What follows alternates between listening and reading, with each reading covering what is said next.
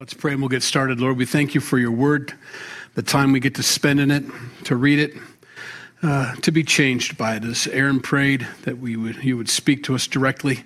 And as we go over some of the things that Paul lays out for us to understand about our condition before Christ and who he wants to make us into, help us to really grab that and understand that and let you do that work in our lives. We ask this in Jesus' name. Amen. Just a couple announcements while we're getting here. Excited. The McBrides worked on getting the Jesus Revolution here in Maryville, and it's going to be here now. They're going to show it at the hangar. So that's exciting. February 24th is when we plan on having it. There'll be more details to come, but that'll be coming. So that's exciting. You have to go to St. Joe to go see it. We'll probably play a trailer of that Sunday morning so everybody can kind of understand what it's about. But it's our history. So as a Calvary. So pretty cool. And then also we asked for, if anybody's interested in being on the security team, we need a couple folks that can handle Wednesday night, and we'll do training and all that and all. It's just getting to be a lot, and it's the same folks over and over and over and over again. And that is an armed position. So if you're not comfortable with that, that's fine. We do have other options for greeters. We need greeters as well, which is a whole different animal there. So we need greeters also. So if you're interested in those two things, you can talk to John McBride about security. If you're interested in greeting, just come and talk to me about it. Be glad to hook you up with some information on that. Greeters are basically, you want to be a smile and a handshake and all that, but you kind of need to know where to send people, how the thing works, why there's a break, that there's a children's ministry, who goes, who doesn't, when they go, sign-ins, all that kind of stuff. Just a good, like a walking informational booth, for people. And so that's what we need for greeters. Security, you just sit back and look suspiciously at everybody like this and make them feel uncomfortable. I'm kidding. In fact, the police department and first responders request that we do that. So it's not something that we just do, and it's not, what do you call it? It's not paranoia. It's something that they ask, and I think it's a good idea for us. So, and of course we want to be partners with them. So anyway, that's where we are. Let us know if you want to be part of that ministry. Ephesians chapter 2, Paul basically in this chapter gives us a before and after view. As he writes to the Ephesians, trying to explain to them who they were when Christ came and who they're supposed to become. There's obviously some misunderstandings. And so Paul's trying to make it very clear. This is one of the most doctrinally rich books. And so as we go through this, it's going to take a little bit of time. I'm not going to give you the... Like I read a lot of commentaries on this, and they go deep, deep, deep. And I'll go deep in some areas, but for some of it, we'll just have to hit another time because we only have a short amount of time tonight. So, but he does want to make it clear. He wants the Ephesians to understand, and so we want to understand. You've seen before and after shots in ads, right? Whether that's for some kind of diet program or some kind of bulking muscle, protein powder that you can drink or whatever. And those catch our eye, because it shows us who you were and who we all feel like, and then it shows, what you're going to be, And nobody ever looks at those pictures and says, wow, that person has a lot of discipline and drive. They just want to know the product, right? And that's okay for tonight's purposes, because as I was, the condition that I was in, an unbeliever, like most of my classmates in high school would say, he got saved? To who I am today, and as they experience me and talk to me now after Christ, they're definitely not looking at JD's willpower and discipline. They're saying, who did this to him? Is the idea. And so a lot of people get saved by that before and after picture in your life. We're embarrassed about it, nor should we take glory in our sin or our past. We don't want to, well, boy, when I was a kid, I used to be this and all that. It's important, though, to let those things still be public so they can see where you've come from, to see where you've been brought to, and then you can let them know who did that for you. And it's through Jesus Christ. He conforms us into his image, and that's what's taken place. So Paul tries to make that interesting little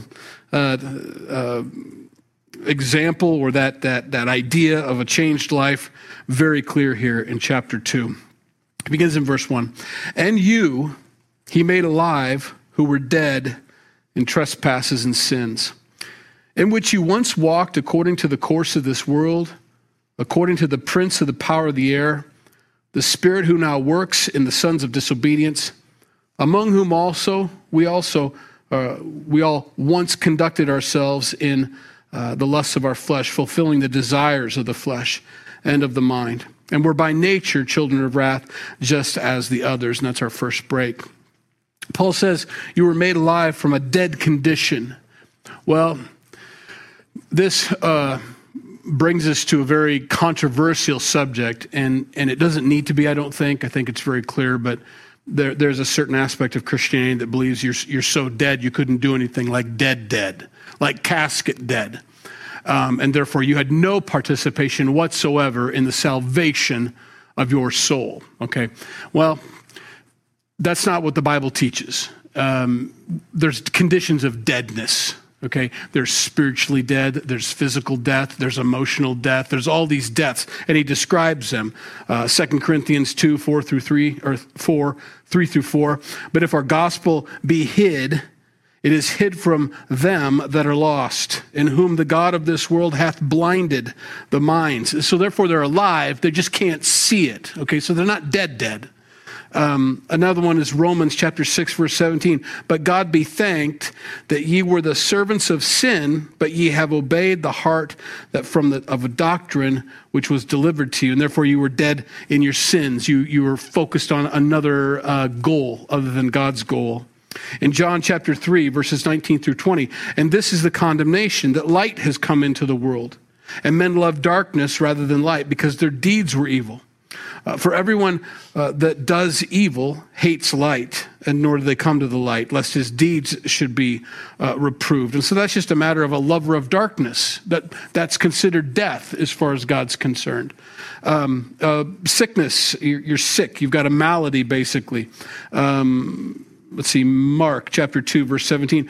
When Jesus heard it, he said to them, those that are whole have no need of a physician, but they that are sick, I came not to call the righteous, but the sinners to repentance. And so there he describes our condition as just like a cancer or some sort of disease. You're not dead. He just needs to cure us of that. You get the point. There's a couple others. Luke chapter 15, verses 1, and it goes on through 32. But that's more along the lines of, you were a stranger, you were a foreigner, you were lost, you were distant, from God, and God brought you near. You're the lost lamb who got brought, and then an alien, stranger, and foreigner, Ephesians chapter 2. You're a child of wrath here versus a child of God. So you're alive. You've got wrath coming to you. You're not in the grave, physically dead. You're spiritually dead. And of course, that's what happened when God had the tree of life and the tree of knowledge of good and evil, both in the garden. He told them, I don't want you to eat of this one of the one of knowledge of good and evil, because you'll die if you eat that. And of course, Satan's argument was, you'll surely not die. Well, they're playing on words there. God was saying, you're going to have a spiritual death. You're not going to be able to fellowship with me. You're not going to be focused on me, paying attention to me. You're going to be sick. All those things we just described are going to happen to you. And what Satan meant was, you're not going to physically die. In the Bible, it talks about a first death. That's our physical death. And then it talks about a second death. That second death is still death, but it's an eternal death. It's an eternal place of fire. So you understand what I'm saying there? Death isn't the end. You're not non-existent anymore. You're existing. You're just existing in Satan's realm and not in God's realm. And so when he says this, you were made alive, it doesn't mean that you were dead, because, well, first of all, dead men can't sin. Okay? So if I need a savior, if that's what they're talking about, I absolutely have no control over myself whatsoever. A dead person, if that's the tense that he's using here, you can't sin either. It goes both ways. You can't have it one way for good and another way for evil. I don't know if I'm making myself clear, but when he says he made you alive, he resurrected that spiritual relationship with God with you. You were alive in the Spirit. You were a new creation, and we'll talk more about that. And he'll go into more detail about that. But we were created in God's image, and I think I botched this the last time I tried to do this. I couldn't get it out. But God is, Father, Son, and Holy Spirit, and we've done this before. Many of you know where I'm going to go with this. You can tune out if you want. But if you've never seen this, it helps. Father, Son, and Holy Spirit. We were made in his image, body, soul, and spirit. And it's on that spirit, Holy Spirit and our spirit, that we had that fellowship. And they had that fellowship in the garden. The warning was, if you eat that knowledge of good and evil, that spirit's going to die on you. Now, the other two are alive and well. They're doing their thing. They just have no connection to God anymore. And that's why God says, Adam, where are you? Well, we're hiding, No. So there's that. To be born again is for God to resurrect that spirit so you can have that fellowship with God again. That's the difference. Okay, you get the picture? So that's the alive he made. I made you alive. You were dead in trespasses and sins. Trespasses and sins are interesting. What are they? A trespass is knowing where the boundary is and going across it anyway. That's rebellion. Sin is the term they used to use for when they'd shoot arrows and they'd miss the dead center. You sinned. You missed the mark. That's just failure, okay? There's a difference between the two. Nevertheless, God paid the price for both of those. Not only your rebellion against God, your trespassing. I know where the boundary is. I'm going across it anyway. He also died for our sins when we fail, we miss the mark. I intended to be righteous. I intended to be the person God wanted me to be, but I failed. God covers that. That's sin. I knew where the line was. I crossed it anyway. I wish I hadn't. God covers that also. That's transgression. He says, you were made alive from the death that you had in trespasses and sins. And once you once walked, the word walk there is meandered, just wandering around aimlessly, There's participation there. You walked. You were meandering in your trespasses, in your sins. It's a pretty alive person there as far as physical beings go. You did this willingly, and you followed the course of this world. You just walked in the way. That's the example we have. You're going to go the opposite direction. You're going to be a fish swimming upstream in this world. The world is going in a direction. Most are going to hell. Most are going downstream. They're headed right for the falls. That's their intent. They're just walking that way. And for the most of our lives, we did the same thing. We swam right with them because that's the way everybody's going. And that's a struggle for every Christian, is when we turn around and we go the opposite direction. We're swimming against the flow. You're going against the flow of traffic, of people. Ever have that? Forget something in your car. You're going into a big event. Oh, I hate that, And everybody's trying to get through the doors and give their tickets. Excuse me. Yeah, pardon me. I'm sorry. And you're trying to get your way through. And that's why it feels like the progress is so slow for us as Christians, is you're going against the flow of this world.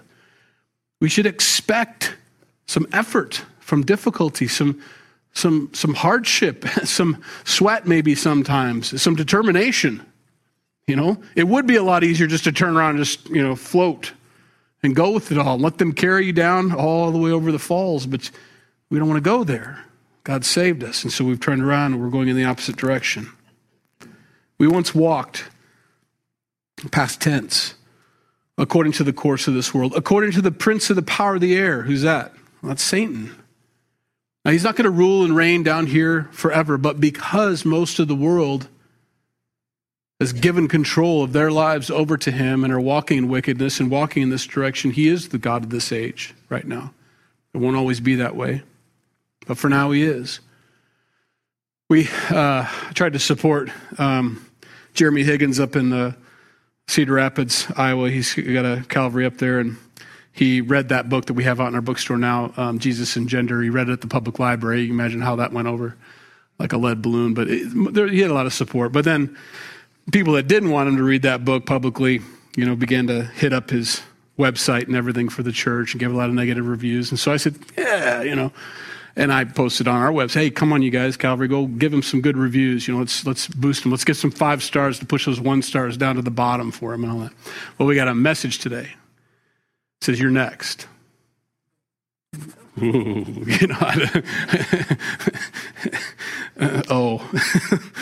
whatever.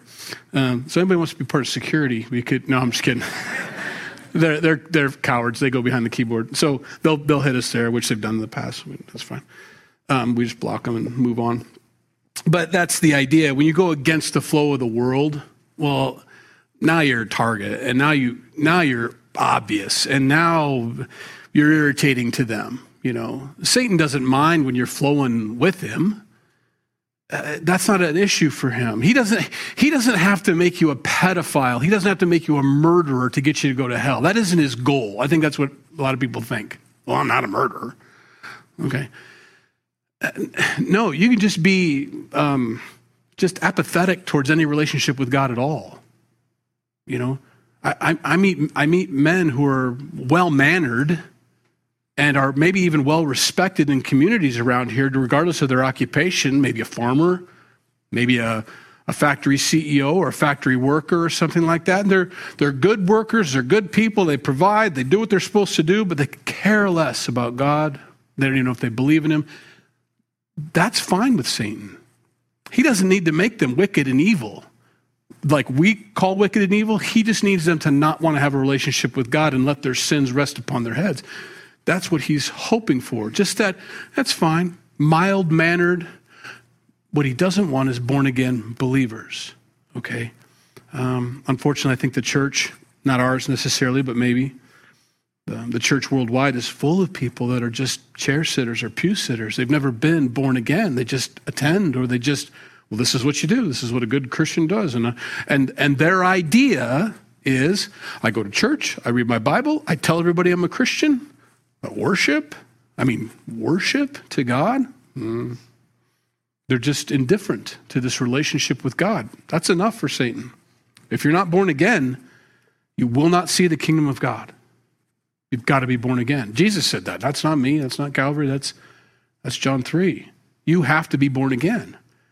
You have to be madly in love. You have to be so uncomfortable in the coffin that you get up out of it. Can you imagine?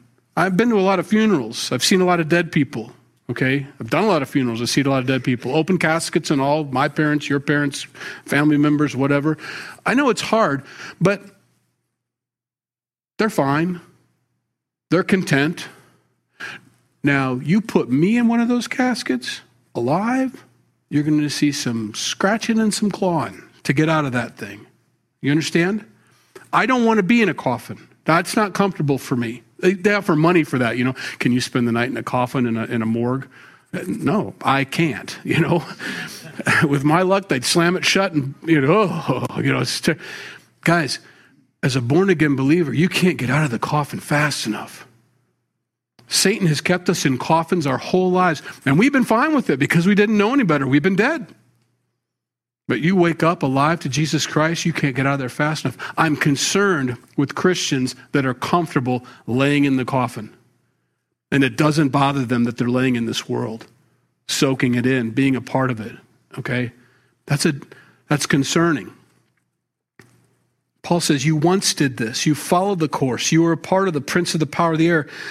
The spirit who now works in the sons of disobedience, that's who this prince is. He works through them, among whom also we all once conducted ourselves in the lust of our flesh, fulfilling the desires of the flesh and of the mind, and were by nature children of wrath, just as the others. We used to be those, but we're not anymore, what he's trying to tell the Ephesians. You were those things, but you're not those things anymore. You've moved from having Satan be your father, children of Satan, children of wrath, versus being children of God. God is our creator, and so therefore, I guess, all people are children, but the Bible never states that. We're adopted into the family of God. We're brought in. We start off with being children of wrath, alienated from God, separated him from our sin. It's up to him to bring us out and adopt us into his family. Then we're children of God. Then we walk according to the dictates of his heart, not our heart. But until that takes place, we're children of wrath. And so Paul's just trying to remind them of that. You were that, but now you're not. And that's why verse 4 begins like it does. But God. That's who you were. That's the before picture. But God stepped in, who is rich in mercy because of his great love with which he loved us. Even when we were dead in trespasses, remember that, made us alive together with Christ. By grace you have been saved, and raised us up together and made us sit together in the heavenly places in Christ Jesus, that in the ages to come he might show the exceeding riches of his grace in his kindness towards us in Christ Jesus. I'm going to stop there. There's a lot. We could go all the way through to verse 10, but that's a lot right there. God stepped in. We didn't necessarily know our condition that we were in, and most people don't, Not until you get the diagnosis, not till you get shown the x-ray, not till you actually see the results, and they compare. This is what a normal person is, and this is where you are. Oh. And you realize, this is who Christ is. This is the standard for heaven. Nobody gets in unless you're just like him. And this is where you stand. Oh. But God. Okay. Last week we spent a lot of time over here on this part of the stage talking about being in Christ, if you remember that. We're in Christ. Christ is now seated at the right hand of the Father as if, and since we're in him, we're there with him. Okay? I can be assured of me sitting with the Father someday, ruling and reigning with Jesus, as weird as that sounds, that's what the Bible teaches, because Christ is already there and I'm hidden in him. I haven't been redeemed yet, I haven't picked up, but because Christ is seated at the right hand of the Father, so am I. I don't have to worry about my salvation, is what we're trying to get at. Sometimes I think when I'm done teaching, I feel bad. I'm like, I think I made everybody wonder if they're saved or not. That's not my intent. Salvation isn't an issue if you're in Christ. Like, I can't say that enough. If you're in Christ, I don't want to know your sin. I don't want to know what you're thinking or what you did today or yesterday or what you're going to do tomorrow. I don't want to know any of that. If you have placed yourself and trusted in Christ and what he did on the cross, then you're saved. That's it. He talks about something different here, though. And sometimes we get confused about, and this is where our doctrine gets messed up, because we make not a comparison, transliteration, I don't even know, of words in our mind that aren't in the Scripture. Nothing can separate me from the love of God. Well, I know, but he just said he loved us when we were dead in our sins still. So we're still children of wrath. He just loved us with all of his heart, mind, soul. I have no desire, I have no pleasure in the death of the wicked. Still loves us, but it doesn't mean justice won't be served. We confuse love with salvation. It's not the same thing. They're not interchangeable words. Just because God loved me doesn't mean I'm saved. It just means he loved me. He loves sinners that are not saved, and he loves those who are his. He loves both. He loves creation. He loves everything. It was all good. He hates the sin in my life, which is causing wrath to come. He still loves the person. We have to remember that too when we're ministering. The reason you're ministering is not because God hates that enemy and wants you to get him saved so he can start liking them again. No, he already loves them. He just wants to spend forever with them, and they need to receive that forgiveness from him that he's offered to them. It's a gift. And so he says, let's go over this again. But God, who is rich in mercy, because of his great love with which he loved us. It's before salvation. His great mercy and love was for us beforehand. Even when we were dead in trespasses, he made us alive together with Christ. By grace you have been saved, and raised us up together. Have you been raised? It's a hard question to answer. The right answer is, yes, I have. But you know that you're not in heaven right now, so it's hard to say, because the honest person would say, well, no, I'm not in heaven. I'm not sitting at the right hand of the Father. I think that's the right answer. But when God looks at us, because Christ is already raised, it's such a sure thing. It's not even an option that you won't be raised because you're in Christ, is the idea. So I'm trying to leave this not with, I wonder if I'm saved or not, to, I absolutely know that my salvation is secure tonight. I want you to know that. Because that's what Paul's trying to get across to the Ephesians. You've been raised, he raised us up together and made us sit together in the heavenly places in Christ Jesus. It's a very bold statement to make to Ephesians sitting on the ground with their enemies all around them, still in their flesh and got problems. We need to know that and get that in our heads and understand that in our hearts. That my salvation, and it is a forever battle for us, is not dependent on how good of a person I was today. I've positioned myself in Christ because that's the gift he offered me, and that's the gift I accepted, so that I don't have to worry about my salvation anymore. Now, I do want to perform. I do want to be a good boy in God's kingdom, a good son. I'm a son no matter what now. but I want to be a good son. And so from this understanding of my secure salvation, he loved me and showed all this to me before I was even his friend. I respond. Again, we talked about that on Sunday. We're the responders to this. Doesn't mean I don't want to do the right thing. Now I do more than ever. And I think that's the only way to holiness. I've talked about that many times. Understanding God's love and our position in Christ Jesus is our pathway to holiness in our life now. I don't think I can stop sinning if I don't understand this, or if I try to find another way. If it's just my can-do attitude and my picking my up, from my bootstraps, and it doesn't last, and I know it won't. But if I position myself in Christ and understand what Paul's trying to say here, I'm secure. And once that pressure's off, now obedience is really much easier. I don't want to say easy, much easier. So I'm not talking about my salvation in any given moment. I'm talking about my identity. Do I look like a Christian? Do I look like a follower of Christ?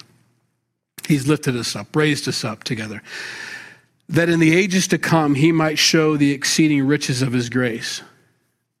So one day when we're there, and we've already been seen by John, which is weird. John the Apostle, who wrote the book of Revelations, saw us, the saints, the church, singing praise songs to God. And when John saw that, you were there already.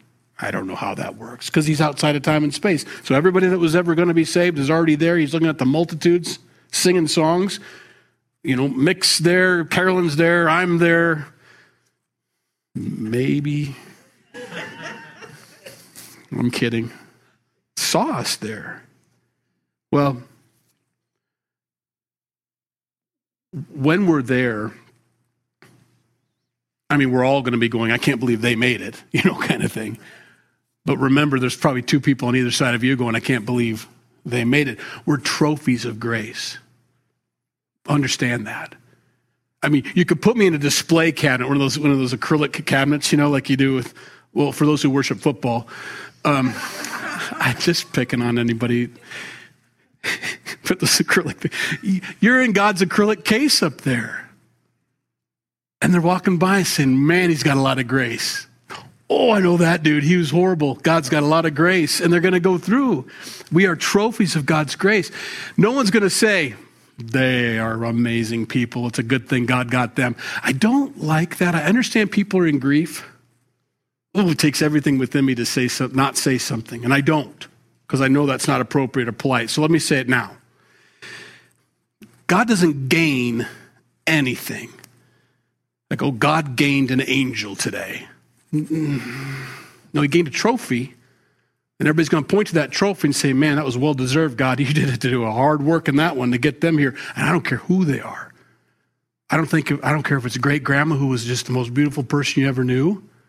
She needed the grace of God to get to heaven because she was a sinner, saved by grace. And that's what we have to get rid of, this myth that's in this world, that there are some people that are just naturally good people, and there are some people that need Jesus. Jesus takes the naturally good people. They didn't really need much work, but God really needed to save him or her. That's the person, No, everybody's a trophy of grace when we get to heaven. Now, he considers us his inheritance.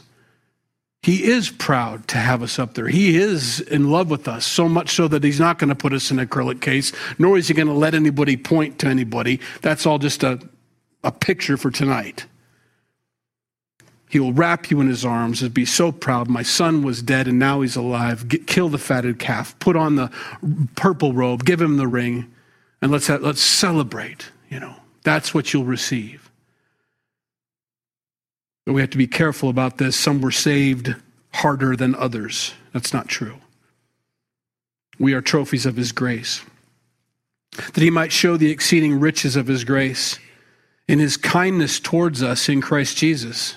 It is a kind thing for him to do. For by grace you have been saved through faith, and that not of yourselves. It is a gift of God, not of works, lest anyone should boast. Some people struggle with this. They think that the very fact that we have to receive the gift to be saved is an act of work, is a work act, and that's very debatable. I don't think Paul's trying to make a picture here, a very simple picture. We complicate it. But on Christmas, when you receive a gift from somebody wrapped and bowed with your name on it, from me to you reaching up and taking it from them is not an act of work. You can't say, I earned this. You see all that action with my arms? No. I mean, no one in their right mind would say that. I don't know why we would do that here, but we do, and they make arguments about it, and I think it's a waste of time. If that's not enough, Romans chapter 12, verse 3 says that God has given to each person a measure of faith. Everybody has that measure of faith that they can use or not use, similar to Matthew 25:30, which is the parable of the talents. You've been given a talent. Did you bury it? Or did you use it and receive the gift? Very simple. Paul's just trying to make a very simple point. For by grace you've been saved. It's not from works. God bless you. You didn't have the rightful place. That's what the disciples were always arguing about behind Jesus' back. I'm the greatest. You're the greatest. Who's doing the most for God? Who's the closest to Jesus? And there's this competition between them all. And that was never meant to be. You were always saved on an even level, on an even playing field. You've been saved by grace. And so he's trying to tell the Ephesians this because he's going to move into Judaism versus Gentilism. We're all saved equally, as much as each other, through faith, and that not of yourselves. Now the word that is salvation. It's not faith. The Greek's very clear on that. And that's for those who struggle with these things. For by grace you've been saved through faith, and that, he's not referring to faith, he's referring to salvation, not of yourselves.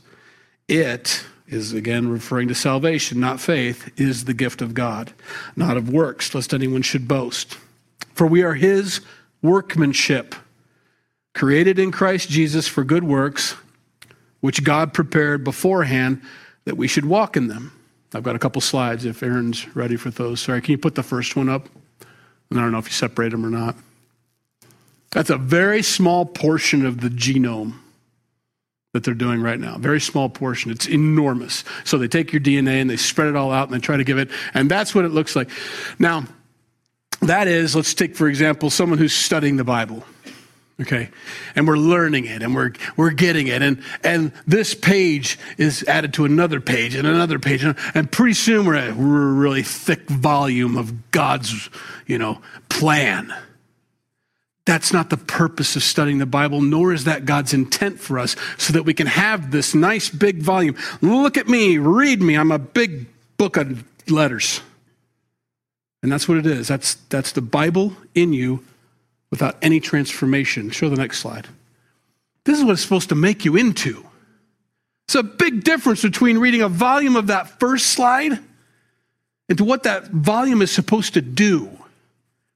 Who'd rather hold this? Well, I want to ask that. Some of you are like, they burp, they spit up. I don't want any of that. They're awesome, and there's so much more going on. You get the idea. Between biblical data filling us to overflowing to where we're just a book. My purpose is to be a book of numbers and letters. No, your purpose is to be a workmanship, a work of art by God. And reading God's word, this is the program he does to make us and conform us into the image of Jesus Christ. At the end of my career of studying the Bible, I better not just be a thicker book of Bible data. People need to experience that, me, like Christ. You get the idea. Thank you, Aaron. So important. We are workmanship. You are a work of art.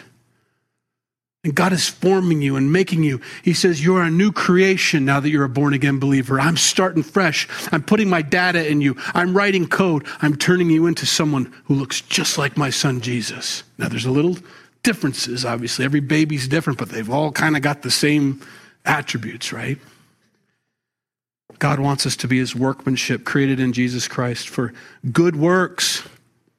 The book can't do anything, but that baby's going to grow up and do amazing things, change lives, which God prepared beforehand that we should walk in them. It's going to be a bunch of stuff for us to do now that you're a creation in Christ. Now that you're a full-fledged child of God, he's got work for you to do. Things, people, events. He doesn't want to put you on a shelf. You're not a notch in his belt.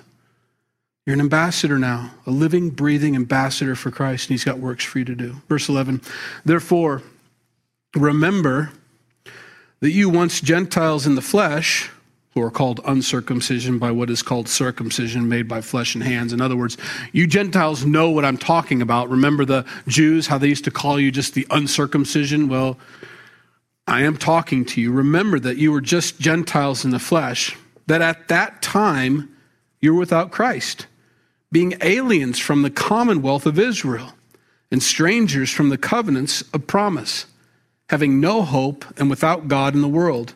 But now, in Christ Jesus, there we are in again, you who once were far off have been brought near by the blood of Christ. Have you ever thought about that? Is there anybody here that grew up Jewish and has like a Jewish background? Anybody? It'd be great. It'd be a great comparison. It's none of us so far. When I became a believer, I had to learn about Moses. Who's Moses? Who's Abraham? Who's Noah? I kind of know Adam from Sunday school, but barely, and that's just because I was forced. We had to learn all of that stuff. David and Goliath, what are you talking about? That was all brand new to us. If you were Jewish, you had all that stuff. You grew up with the feast. You grew up with the Hanukkah. You grew up with dreidel, or whatever it is, bar mitzvahs, bat mitzvahs. You grew up with all that history. Abraham, Isaac, Jacob, you knew it all. Now, when he talks about you Gentiles being afar off, you kind of understand. We started way, way, way back in the pack. The Jews were like, oh, Jesus, step. I mean, I know it wasn't that easy for them, but you get the idea. Gentiles? You're like, okay, we're believers. Yeah. Who's Abraham? We had to go clear back to Genesis and start learning everything because we didn't know any of that stuff. And so Paul's just saying, you Gentiles, you were afar off. I don't know how far, but really far. And Christ brought you near. He brought you through all of that. You jumped to the head of the line, in fact, in some cases. There's some Jewish people behind you kind of thing. He just wants to tell us that. Let's see what scripture. Oh, Romans 11 is pretty clear on it. Verses 19 through 24. He's talking to Romans, Paul again, so Gentiles. You will say then, branches were broken off that I might be grafted in. Well said. And he's talking about the Israeli line of Jesus, basically. And all the branches off of this vine of Jesus were Jewish, okay? But they rejected their Messiah, and so those branches were cut off because they rejected their Messiah. But we as Gentiles were grafted in. I don't know if you've ever seen that before. It's quite a process to graft something into something living and to continue to let it grow and bear fruit. In fact, when we do apple trees or any kind of tree, you'll notice that at the bottom, when you buy a tree, maybe you care, maybe you don't, too bad, you listen.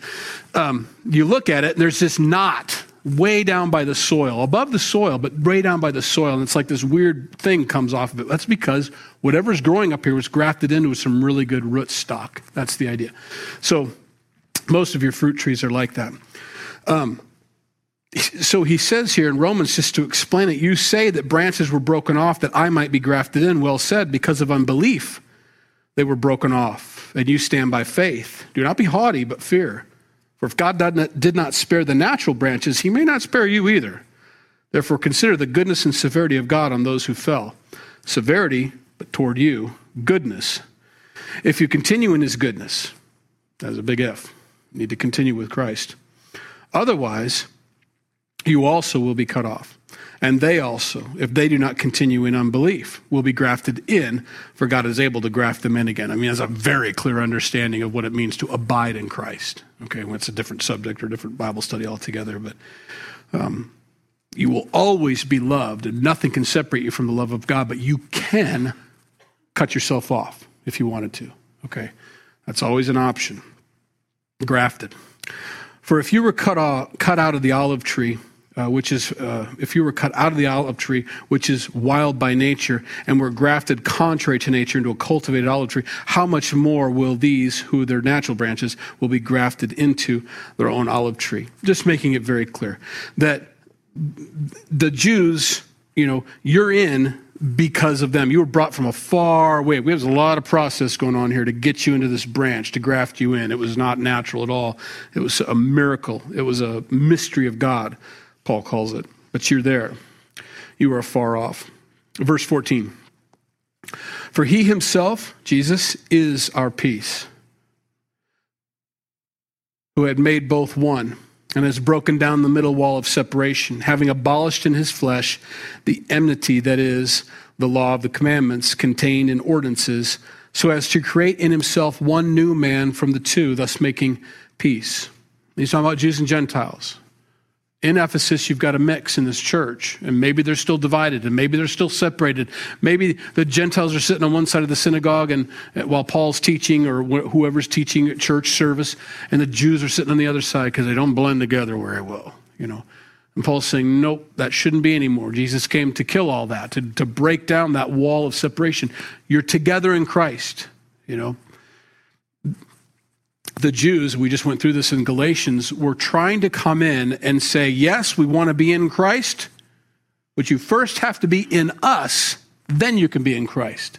And so they made this like nesting doll. I don't know if you've ever seen those Russian nesting dolls. That's what they try to do. You need to get in the Jewish tradition first, because the Jewish tradition is in Christ. You can't just get in. There ain't room for two different dolls. You got to get in us and then in him.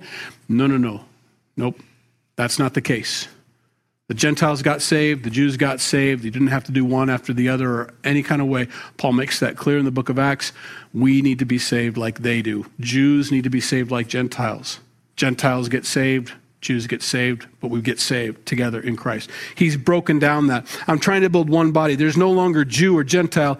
It's saved and unsaved in this world now. That's the only division in this world right now. Saved and unsaved. We can differ about a whole bunch of different things, politics, whatever. But there's only two kinds of people, saved and unsaved. 1 Corinthians 12:13, for by one Spirit we were all baptized into one body, whether Jews or Greeks, whether slaves or free, and have all been made to drink into one Spirit. Galatians 3:28, there's neither Jew nor Greek, there's neither slave nor free, there's neither male nor female, you are all one in Christ. Colossians 3:11, same thing. Where there is neither Greek nor Jew, circumcised or uncircumcised, barbarian or Scythian, slave or free, but Christ is all in all. Makes it very clear that we're all together in this and saved by the same person and the same act, the cross. He's abolished in his flesh the enmity and so on. Verse 16, and that he might reconcile them both to God in one body through the cross, thereby putting to death the enmity. And he came and preached peace to you who were afar off, and to those who were near, both Jews and Gentiles.